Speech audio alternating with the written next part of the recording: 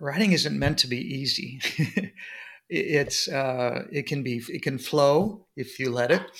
It can I can be stuck, or words will come, or I can sit and think and ruminate and not do any writing at all. But and I guess that's the difficulty part of it is the actual sitting down and the finding that space that really works for you. And what worked for me in nonfiction book school was knowing we had deadlines and discipline, and you provided that. It would be hard for me to provide that on my own. Putting that discipline in is what provides the joy and self-acknowledgement. I wouldn't have that joy and that self-acknowledgement unless I disciplined myself or worked with you and colleagues to keep myself disciplined and to let myself know, hey, I'm not going to reach that goal unless I do the difficult work. Welcome to Beyond Better, a podcast that explores a simple but profound idea. We all deserve to live lives we love, and that includes our work lives too. I'm your host, Stacey Ennis, an author, book coach, speaker, and longtime location-independent entrepreneur living in Portugal with my family of 4. Years ago, I was living in Idaho and dreaming of more for my life. And today I am living a life of my own design. Join me as I talk business, location independence, writing, publishing, and so much more. All focused on building a life that is beyond better. If you're an aspiring nonfiction author, I would love to help you write your book. I help authors, aspiring authors just like you, go from idea to draft. I do this through consulting, one-on-one coaching, and group programs. If you are ready to get serious about finally writing that book that's been on your heart, on your mind, and probably has some kind of integration into your business, your brand, or your broader impact, I would love to connect with you. Just reach out to me at hello@stacieyennis.com, and we will have a conversation about your book, your big vision, and how I can help you. Welcome, welcome, welcome. This week, I'm really excited to get to talk about the journey of authorhood. Statistics show that about 80% of people want to write a book, but a really tiny, tiny little fraction of people actually accomplish that goal. And I think part of that is because it's a really big goal. And so how do we reach that? Well, part of that is learning from people who have accomplished that goal, who've gone before us and achieved the thing we want to do. And that's why I'm really excited to welcome this week's guest. So let me read you his bio. Kevin O'Connor is an alumni of my program, Nonfiction Book School. There, he discovered a platform to create the stories for his book, 2 Floors Above Grief. His book has taken him to places he never imagined. You can learn more at KevinO'ConnorAuthor.com. Kevin, welcome. I'm so excited to have you here. Good to see your smiling face there in Portugal. Very good. We're recording this almost a year after your book came out, almost exactly. And it's been so fun to watch you over this past year release your book and just go through this whole journey of not just writing the book, but then also moving into the world and sharing that. Can you reflect a little bit on this past year and what this has been like for you, sharing your work with the world? Yeah. Some words come to mind when I look at the reflection part, and that, enjoyable, frenetic, excited, anxious, redemptive sometimes too, but very honorable, accomplished. I feel very engaged, stimulated. Still, I mean, that I felt that way when I was writing the book, but marketing has even incorporated those adjectives and adverbs even more. And what I've really liked a lot about the past year is just the spontaneity and the surprise of feedback from people that read the book. People I know, people I don't know. Yesterday, I got a text message from a high school teacher. I've been out of high school for 55 years. He was my social studies teacher, and I've seen him periodically over the years. But he texted me and he said, "Hey, I just read your book. I loved it. I want to talk to you. Can we talk soon? There's people in the book that you mentioned that we have connections with." And And so to get to have that pop in, and 2 days ago, a friend of mine from New Hampshire sent me a picture of a friend of hers that I don't know who was reading the book, and said that he shared it with somebody else who thinks he knows people in my town and wants to talk to me more. And I hear from former students that I've had. I started teaching in 1973. So when I hear from former students, people I thought I maybe had lost touch with, I think, I don't know how the book is getting to them, but I'm grateful, and that they're getting back to me. So that's been part of what life's been like in the last 12 months, and just enjoying the surprises. I do a lot of things that are planned, and a lot of things that are planned for marketing and edits and things like that. We just finished the Audible version, and that was very planned and very rigorous. But it's the surprises that I most treasure, and the hearing from people and getting feedback from people has been the most fun and the most energetic and the most giving me the feeling of what I've accomplished. It's been great. That's so incredible. I think that's, you put so much work into this thing and then you release it into the world, and to get to have these experiences that you're having, it's amazing. I will get to marketing a little later on, but I think just so for people listening, a lot of the reason that's happened is because you have been very intentional in how you've marketed your book. You've been very active. You've been out in the world meeting people. So we'll come back to that. Sure. Oh yeah. I want to go to the earlier time before your book was written. Talk to me a little bit about that decision to say yes to write this book. Talk to me a little bit about that journey, and then your journey of actually writing it. Give me that story for people that are listening and they're like, I really have a book in me. I know I want to write it. Sure. And sometimes when I'm on other podcasts or being interviewed, people say, "How long did it take you to write this book?" And my first response is to say 73 years from the time of my birth, because it is a memoir, and it's a story of my upbringing as a child of two undertakers, two funeral directors, my father and my uncle and their wives, one being my mother and one being my aunt. So these stories have been with me forever. When I'm with family, as I recently was, it was, we're telling more stories all the time. And over a period of time, people say, how are we going to keep track of these? And what are we going to do? One of the things you taught me in the class was, as part of my journey, was to really focus on who my initial audience was. And that was, as you and I talked before, was family. And we had narrowed it down just to one. Picked one person to interview. And I had a list of people I was going to interview, and you said, no, stick with one, no more than one, maybe two. I stuck with one and just talked to her. In fact, I saw her last week. I said, what would you like to know about this? And she gave me some ideas that really helped me frame and refine the story. And I guess going back further to your question, what made me say yes was partly because I had these stories in my head. And as I retired from my educational career in 2020, and then I got involved in the political campaign of Biden and Harris. And when that finished in November of 2020, I was no longer fully employed. I had no longer had any campaign political responsibilities. So I thought, Kevin, you've got no more excuses. And then I discovered you online. And that's when that door opened, and I wanted to build on the idea that even as I can remember in 1993, I was on a trip with 3 other families with our kids in South Carolina. We were walking along the beach. What do you want to do next, Kev? I want to write a book. So that was 1993. But I raised kids. I had my career. And so what happened when I first got introduced to you through your email promotions and Facebook promotions was, Kevin, you have no more reason not to do this. Time is no longer an excuse. And the other motivator was to say yes was, as you know, I had over 700 pages of handwritten and typed letters that had been correspondence in my family from the 1930s to the 1970s.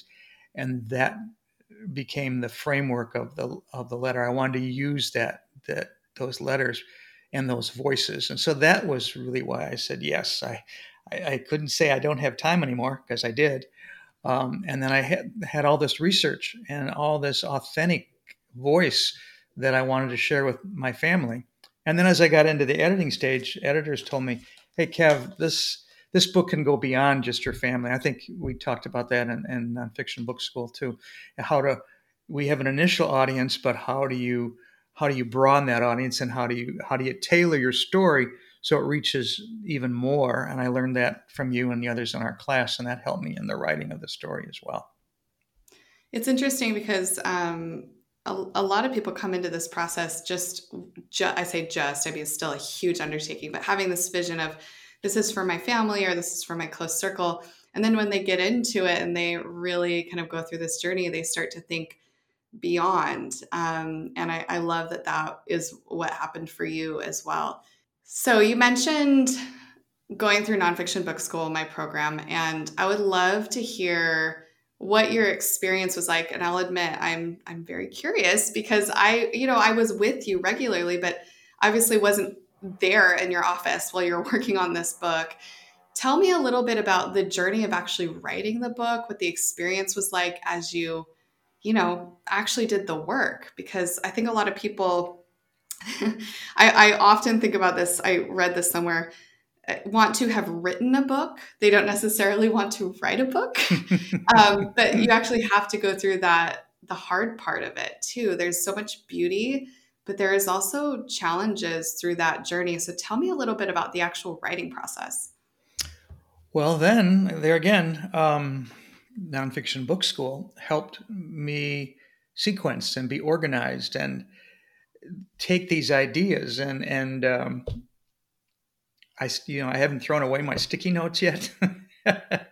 I still have them in a shelf in the closet back here. But and I'm getting ready to write the second book, and I'm just going to use the same process. But because that helped me make finite each of those ideas I had. And I enjoy doing jigsaw puzzles. I don't do them that often, but that whole process of just, I guess, in educational terms, a brainstorm, and just putting anything down that I came to my mind. And that part of the process where you had us work on that for weeks in between sessions, and I'm in the same office where I wrote the book, and just used all these walls that I saw my colleagues doing that too, used the walls and spaces and anything we could do to get those up there. But what that did is it helped me just start to organize those ideas, and this one, and just as you've done with your books and taught us how to do it. And there really wasn't a right or a wrong to this whole process. We've used the word journey. And when I look back and to see those probably thousands of sticky notes, but just having them move around, I had to reinforce the stickiness on some of them because I kept moving them around so much. But then what happened was, over a period of time, was the outline. I mean, the book presented itself on my wall. And when I think of our colleagues like May and Ruby and Ezra, and who else comes to mind? Julie, Jennifer, Misty, and the class, and just watching them and what I liked about the school was I wasn't alone. I mean, people talk about when I read about other writers, they go to a cabin in Maine and they sequester themselves, and that's how they get their work done, and they discipline themselves. I thrive on other people and doing it and sharing the process, and knowing that even the title of the book came from one of our classes. I think it was Jennifer. I can remember sitting there and I get tingly here when we had the title come up, and because they knew what I was writing about, and I believe it was Jennifer who came up with the title, and it stuck. And so I know even that the title was part of our work together. If I had been working alone, who knows what the title would have been. But thanks to our brainstorming and our sharing our ideas and supporting each other, that was to me the beauty of the class and the beauty of our time, our 10, 12 weeks together. And just, I still communicate with May and Ruby and a few others.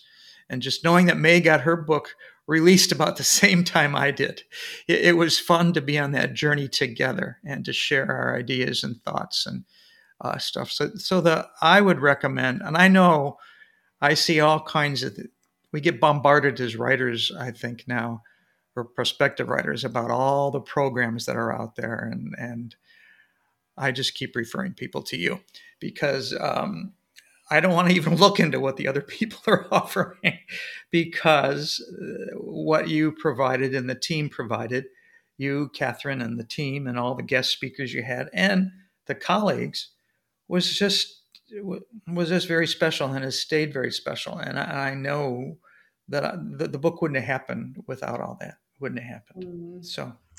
Oh, Kevin, this just made my day. Thank you for all of that. Really, truly grateful that I got to have you in the program. And I think in some ways, the way that I've chosen to run the things that I do goes against a lot of what is offered out there, because a lot of it is about like getting a lot done in a really short period of time and like just getting things done as quickly as possible. And that's been not the approach that I've chosen to take myself and to teach. And really, like, this is a journey that you're going on. And if you choose to fully immerse in it, you truly will end up on the other side changed in some way. Some part of you will grow. And I think, to your point, part of that in the group format is also through other people. And that's been really surprising to me. As I've run more cohorts. I now have a 6-month program that I run. That there's like this whole other piece that when I first launched the first program, I wasn't sure how that would go. I was a little nervous about it. Like, oh, am I diluting my effect, like my ability to support people because I now have a group? And it's been totally the opposite. Right. It's been 100% the opposite, which has been so joyful. And you say that, and the other thing, and keeping up as we do with our Facebook posts and things, it was through that. That's how I met Lisa Bowie, who's in your later classes. Yep. And when I saw what she was writing about, similar settings, funeral home, and her from a professional standpoint, a businesswoman's standpoint, I got a hold of her, and I think we've become great friends, and we visited with each other, and she's provided with me with the marketing. She's provided me with so many ways to get into the what we call now the death care industry, which is just one of my market areas. But to me, I wouldn't have met Lisa if I hadn't met you, if I hadn't stayed connected with other people. So that whole circle of nonfiction book school is not just the class I was in, it's everybody that you're working with beyond. And when I read their post about, I got this many sticky notes, or I've done this, or I've got a draft, it excites me to see that too, because I'm there with them, and I'm happy for them. So. Yes, all of that. Okay, I have a quote here from you that I want to get your insights on, because this does relate to the whole writing journey, but it's also the marketing and kind of all the journey that comes after. You said that part of your journey has been learning to balance the difficulty and discipline of writing with joy and self-acknowledgement. Can you talk a little bit about that? Sure, be glad to. Well, I think part of what we learned in class, and I've learned repeatedly in my life when I've been writing isn't meant to be easy. It can flow if you let it. It can I can be stuck, or words will come, or I can sit and think and ruminate and not do any writing at all. And I guess that's the difficulty part of it is the actual sitting down and the finding that space that really works for you. And what worked for me in nonfiction book school was knowing we had deadlines and discipline, and you provided that. would be hard for me to provide that on my own, although I'm not incapable of that. But to have that influence. So the difficulty and the discipline, though, evolves, and putting that discipline in is what provides the joy and self-acknowledgement. I wouldn't have that joy and that self-acknowledgement unless I disciplined myself or worked with you and colleagues to keep myself disciplined and to let myself know, hey, I'm not going to reach that goal unless I do the difficult work, and to make that difficult work as fun as possible, and to know that when I was writing the book and working with you and doing those drafts, it was just every time I reached another section of this many words, I thought, wow, I did that.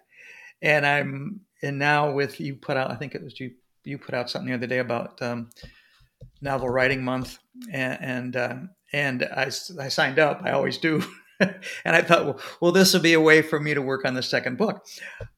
And I have to get back and catch up with that. But I thrive on that kind of collaborative discipline. I just found that word, collaborative discipline. It's one thing to be disciplined on my own, but to look to others, and what I had to realize when I was that I've written daily in my career as a principal, curriculum coordinator, and I taught writing to kids. I supervised teachers who were teaching writing. We used the five paragraph essay. We used the Illinois Writing Project, the Bay Area Writing Project. Those different things that are out there.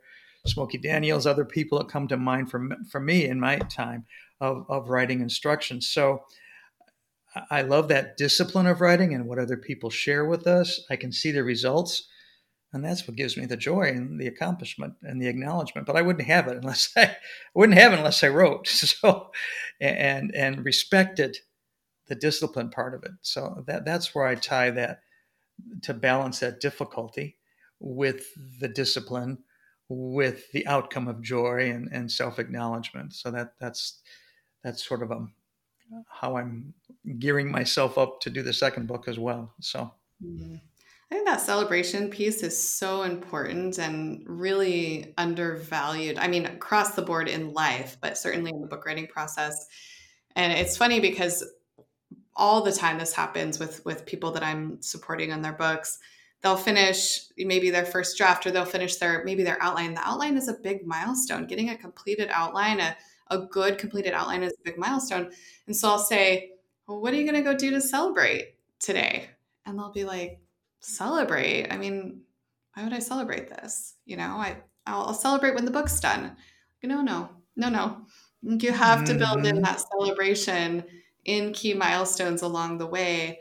And I have some rituals around that personally, especially when I finish a full draft of a book. I always find some high point. I go to the top, I put my hands up, like I just, I don't know, completed a marathon or something.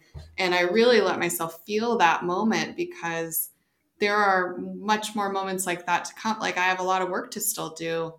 If I don't celebrate along the way, I'll lose steam. That's just, we're human beings. That's how our brains and bodies work. So I love that you spoke to that. And I love that concept of collaborative discipline. I guess that's essentially accountability, shared accountability when you think about it. But I like the way you put that, because there is like that celebratory element to it. Yeah, and part of it, I think, and it's okay to let people know that I accomplished something. That part of what our feedback and when we were in class, when we had the individual emails going back and forth, and or even the Facebook posts in our private group. But it's okay to say, hey, I got 100 pages, I got 100 words done in an hour, even though the what we think is the little things. But to share that, I think sometimes you were saying just a minute ago that people will say, why should I celebrate the outline? Well, because it's a major step, and because you've got others out there cheering for you. I think what we do in class and what I do with my friends is share that information, because I want them to share in my excitement, and that keeps me motivated. So I think it's okay, very okay, to say, hey, I accomplished this, or hey, I'm looking at my messy desk. Hey, I cleaned up my desk today. I really feel accomplished. And to share that with people, you've got other people in the audience that say, I'd love to get my desk clean, or something like that. So you got to share this. It's like a marathon. Mm-hmm. Those are actually like part of it too, having a space to write. Some of those things that are little signals that you're making that I am committing to this, like I am going to do this thing. I love that. I love that point. Mm-hmm. Okay, I have to get us into marketing because I know that our listeners are wanting to know about this. You have been a very active marketer, and on our team, we're often sharing just internally. Did you see what Kevin's doing? Wow, you're just so active. And you've been active consistently over the past year. It wasn't like you just came out with a bang and then just let it fizzle. So can you talk about your marketing strategy? What have you done around the launch of the book and to maintain that momentum and to reach readers? As of last time I checked, you had 94 reviews on Amazon. For those that are not familiar with the review game, that is a lot. It is very hard to get reviews for your book, even from your close friends who swear up and down they're going to go and leave a review. They don't. So talk to us a little bit about that process. What are some things that you've learned? Mm-hmm. What have you done to drive success with your launch? Well, a lot of, initially, a lot of that had to do with Catherine and just making that transition from nonfiction book school to Catherine and her other role to help and guide with me and the other people she works with, Polly Latovsky and some others there at My Word Publishing, to get me going and to say this is okay. As we were getting the final edits done and doing all the Amazon guts work, and they were teaching me that they never did it themselves. I always watched them do it. And but that marketing piece, I just realized from the very first of all, I was intrepidated. Is that a verb? Intrepidated a little bit about the idea of marketing a book. But then I thought, Kevin, you are a marketer. As a teacher, I sent out weekly newsletters. As a principal, I communicated all the time. I was active in the community. I did that in all my educational jobs. I did that in my political work. I've been marketing. So I just had a different vehicle, a different topic, and it was the book. So the initial strategies include really spending a lot of time with Catherine's guidance and Polly's, planning the launch, making sure they gave me lots of ideas and said, okay, what can you do? And spending, even though we formally launched like the first week of December, we started planning in October, I think. And to do that and to set that calendar up and to know what was going to happen when. Then, knowing that I wanted to get going with reaching out to people, and here is where I have the advantage of, I guess, of age a little bit and different variety of experiences. I had about 1,500 names in different contact list. So I spent a long time just making sure I had their email addresses because that's what I knew I wanted to get that word out to them. So I spent a lot of time on that day. I mean, sometimes I think, God, this is a lot of work.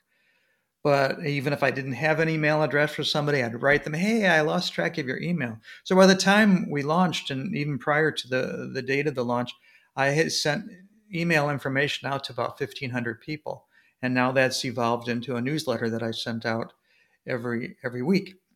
And I think we're at about 1,600. What I've learned about marketing, though, and is every time I add a name, I probably lose two, and not to get so concerned with the unsubscribes but just in the marketing, keep meeting people, keep asking for their email address, keep saying, hey, is it okay if I send you my weekly newsletter?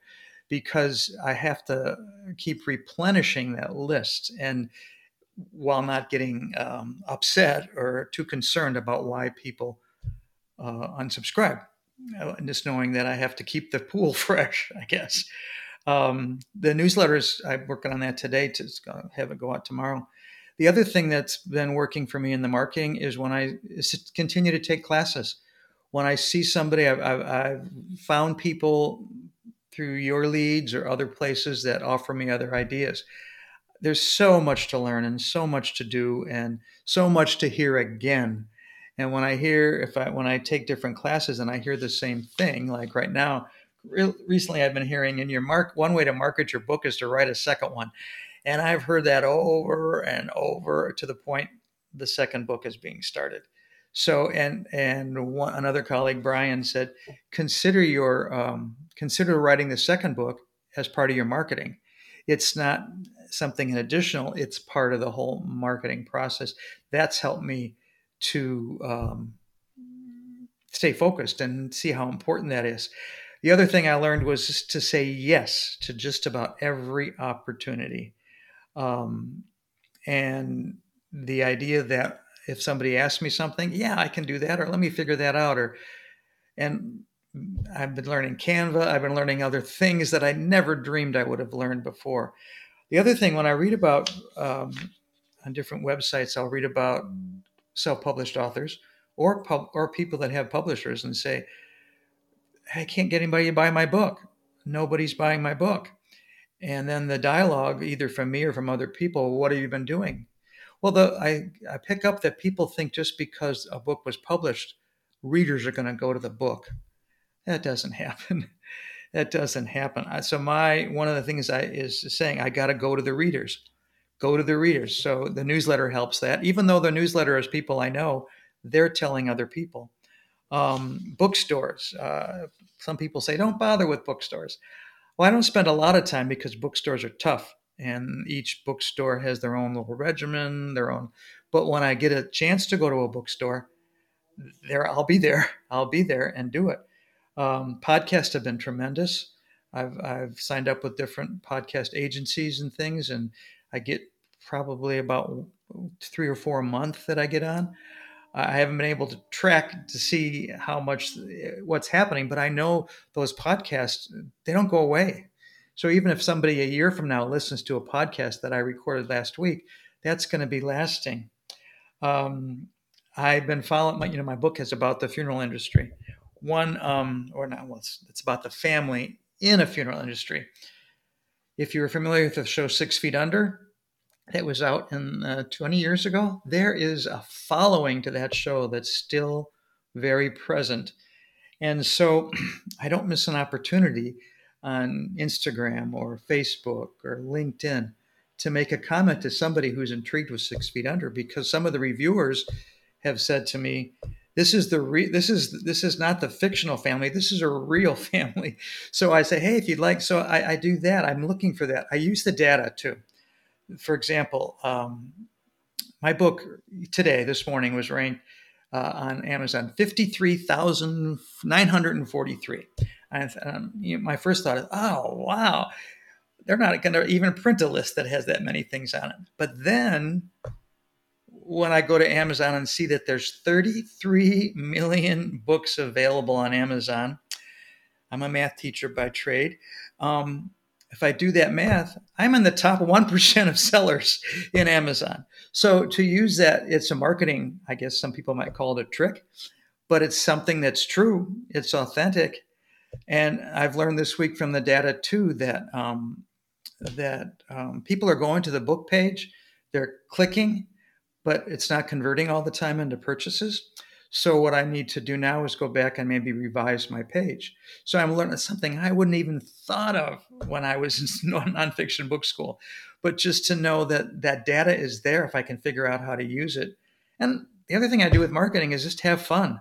One of the things I promote on the newsletter is not every issue, but I have a thing, where on earth is 2 Floors Above Grief? And I ask people to take the book with them on trips and take a picture of it. And that leads me into talking about maybe that location or how that person got there. Or then people, hey, I've been to Puerto Rico before. Oh, I went through the Panama Canal before. Or people will say, hey, Kevin's book is in South America. So I didn't take the book there. I just keep talking to friends about doing that. And whether it's community events locally or joining the Rotary Club or going to different things that are happening in Fort Lauderdale, book fairs. I get involved in book fairs. I was on a cruise with family a few months ago, and I worked with the cruise line that I could give a presentation. So I think part of the marketing is not to miss an opportunity, like wearing my hat around town. And I have my postcards that I keep in my pocket. And when I run into somebody in town, I just give them a postcard and say, you might be interested in my book. Or on the cruise, I only went up to people that I saw reading books. I know that not a big, there's only a percentage of the population that are readers. So I figured I'm not going to put a card in somebody's hand that's not reading. So I've learned to, um, is it restrict or analyze my audience and say, is this worth an approach? So I think that idea of having fun, when I've got my backpack on a trip, I put the book in the pocket of my backpack and put my backpack on. So when people see me in an airport, they see Two Floors Above Grief. Will I get a reaction? I don't know. But the more people see the title, the more people think, I want to learn more about that book. So I think that the idea from the marketing, you got to be in front of people in some way or another. You got to be in front of the people that read. And if it's that walking the streets of Fort Lauderdale or whatever some of the things I mentioned, there's hundreds of opportunities to get my book out there. Oh, I love all these tips. I mean, there's so much richness to that, but I'll recap a few things that came up for me. One is your consistency. You mentioned your weekly newsletter. I think for a lot of people that feels like a lot to produce something like that on a weekly basis, but it truly does keep you top of mind. This is why our team, when I mentioned talking about, all the things that you're doing, we know because of your newsletter. If you weren't sharing that, it wouldn't be top of mind. It wouldn't be something that people were paying attention to and aware of. So I think that's so well done. Your point about people unsubscribing to this idea of a great brand should attract and repel people. And so actually when you lose people, it's not a bad thing. I had to learn that too in my own journey. To your point about Amazon, there are 1 million new books that come out every year. And so that idea that just because I write and publish a book, people will read it, it's just not true. You do have to put in that energy and effort. And then the other thing that I've noticed that you've done well and differently than some other people I've watched is you actually go with your human body to a human place with other humans. And a lot of times people are just showing up online in different capacities or on stage. And so you've taken a very human approach to your marketing efforts. Now, one last question for you before we close out for today. Looking back on this whole journey, what is that number one piece of advice that you wish you'd had at the beginning or that you would offer new authors who are just writing their first books? One, I'll elaborate a little bit, but just leave no stone unturned. Keep listening. Find a person, Stacy, or other people, persons who know their skills and have honed their skills in writing and in marketing. And I keep focused. I said earlier that there's so much onslaught, I guess, or barrage or bombarding of things on social media. Hey, we heard you wrote a book. We're going to do this. And I get sucked in a few times, and then and I think, no, I'm going to go back to my roots, go back to what I learned from you, back to what I learned from Catherine.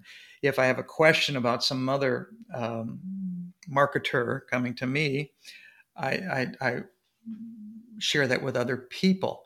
I guess the other thing is that I would share with people to do things like Nonfiction Book School, to do things with a marketing group like My Word Publishing. Yeah, you got to spend a little money. You got to spend something. And I remember when I signed up with you, I thought, holy cow.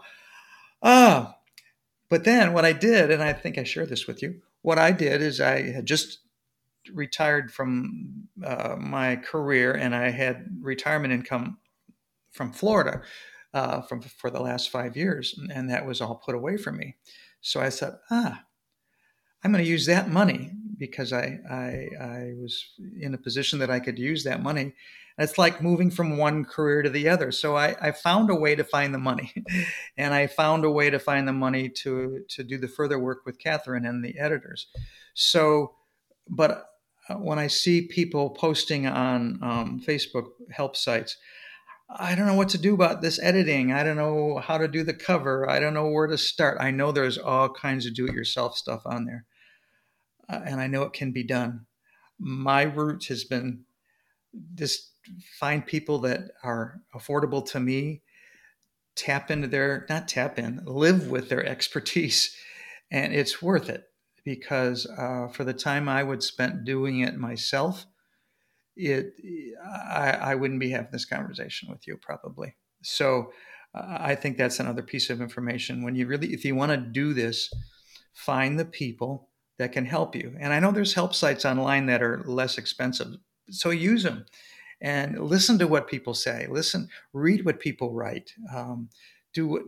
Keep your audience, your writing audience, alive and vibrant, but don't be afraid to spend some money either. So that's such great advice, Kevin. I mean, I use that in my own business too. When I want to learn how to do something, I could spend dozens of hours and a bunch of like hair pulling experiences, or I could pay some money and learn from somebody and get to where I want to go so much faster. And I think with any big thing, especially something like this, honestly, the chances of somebody finishing the school are pretty low without support. We just know that statistically. And so if you're really serious about it, it doesn't have to be a big, huge investment. Like at least something, like make some sort of investment in education, I think. And coming from a former teacher, I think that's perfect, perfect yeah, advice. definitely, So definitely. looking ahead, you're 1 year in. What are you most excited about right now? And where can our listeners buy your book and learn more about you? Well, thanks for that question. And right now, right, your question said, right, what am I excited about right now? Will that be this what's coming up in November and December? I've got a Barnes and Noble in Fort Lauderdale has been great to me. They're not they can't stock the book, but they allow me with because as a local writer to come every 3 months and be at the door. And the first month I was there, I outsold Prince Harry. So that was great because he was at the not he, but his book was at the table next to me. They didn't Not one person picked up a book from Prince Harry's table. I sold 15 copies of my book. I think that's if Prince Harry had been there, it would have been a different story. But the other thing I've got going on right now is Smart Ride registration, which is an event I've been involved with for the last 10 years. It's a fundraiser where we ride bikes. We ride our bike from Miami to Key West, 165 miles.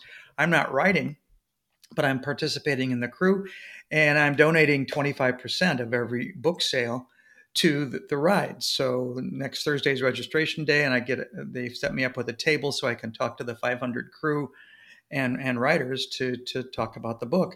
Then I also next week is the Miami Book Fair, so I'm on Writers Row, and I'm taking my book down there and I have my table set up, weather permitting. I hope it doesn't rain. But that's next Friday and Saturday. And then in December, we talked about bookstores. I approached the Shakespeare and Company bookstore on Broadway in August and went in and talked to them, and they signed me up for December 14th. So if I hadn't asked, who knows what would happen. So, and then we're planning the first year of the release and doing some working. I'm working on that, having two Zoom events, probably tentatively set for Monday, December 4th and Wednesday, December 6th, where I'll do some Zoom activity and just put that out there via the newsletter and other places. And I'm taking a class on book marketing for the holidays. So it's lots of assignments, and that's keeping me focused on other marketing approaches. And I'm starting the second book. So I'm doing that. So that's what I'm doing right now. You mentioned before to learn more about what's going on. You mentioned earlier, my website's KevinO'ConnorAuthor.com, and go there. And then there's a spot. We're just doing some revisions on the website. The sign in for the newsletter is right in the top page now. So people can do that. They don't have to look for it. And they can learn other things about the book. Pretty soon, all my podcasts will be cataloged there, so people can go back and listen to podcasts. I use, as you know, I'm using social media, Facebook, Instagram, LinkedIn, and trying to keep myself disciplined to getting something on there 3 to 4 or 5 times a week on one of those. And people can go to Amazon and just type in 2 Floors Above Grief and learn more about the book there, and leave a review, because I'm trying to get to 100 reviews. And so I've only got 6 to go. So if people want to leave a review, I'd welcome that. So those are some things that are happening right now. Kevin, thank you for this conversation. I really appreciate you sharing your expertise, your time, your energy, and I just enjoyed connecting with you. So thank you. Oh yeah, it's been great. I found a friend in you when we met 3 years ago. So, or 2-3 years, I don't know when it was, but anyway, I treasure our friendship. Thanks very much. Oh, thanks, Kevin. And thanks to you, the listener, for being here for this conversation. I hope it was really helpful and inspiring for you. Thanks, as always, to Rita Dominguez for production of this fine podcast, and Catherine Fishman for project support. And I will be back with you before you know it. You can always access show notes, including any links mentioned in this episode, at stacyennis.com/podcast. And you can connect with me at stacyennis.com, on Instagram at Stacey Ennis, or on Facebook at Stacey Ennis Creative. Thank you so much for joining me this week. Here's to building lives that are beyond better.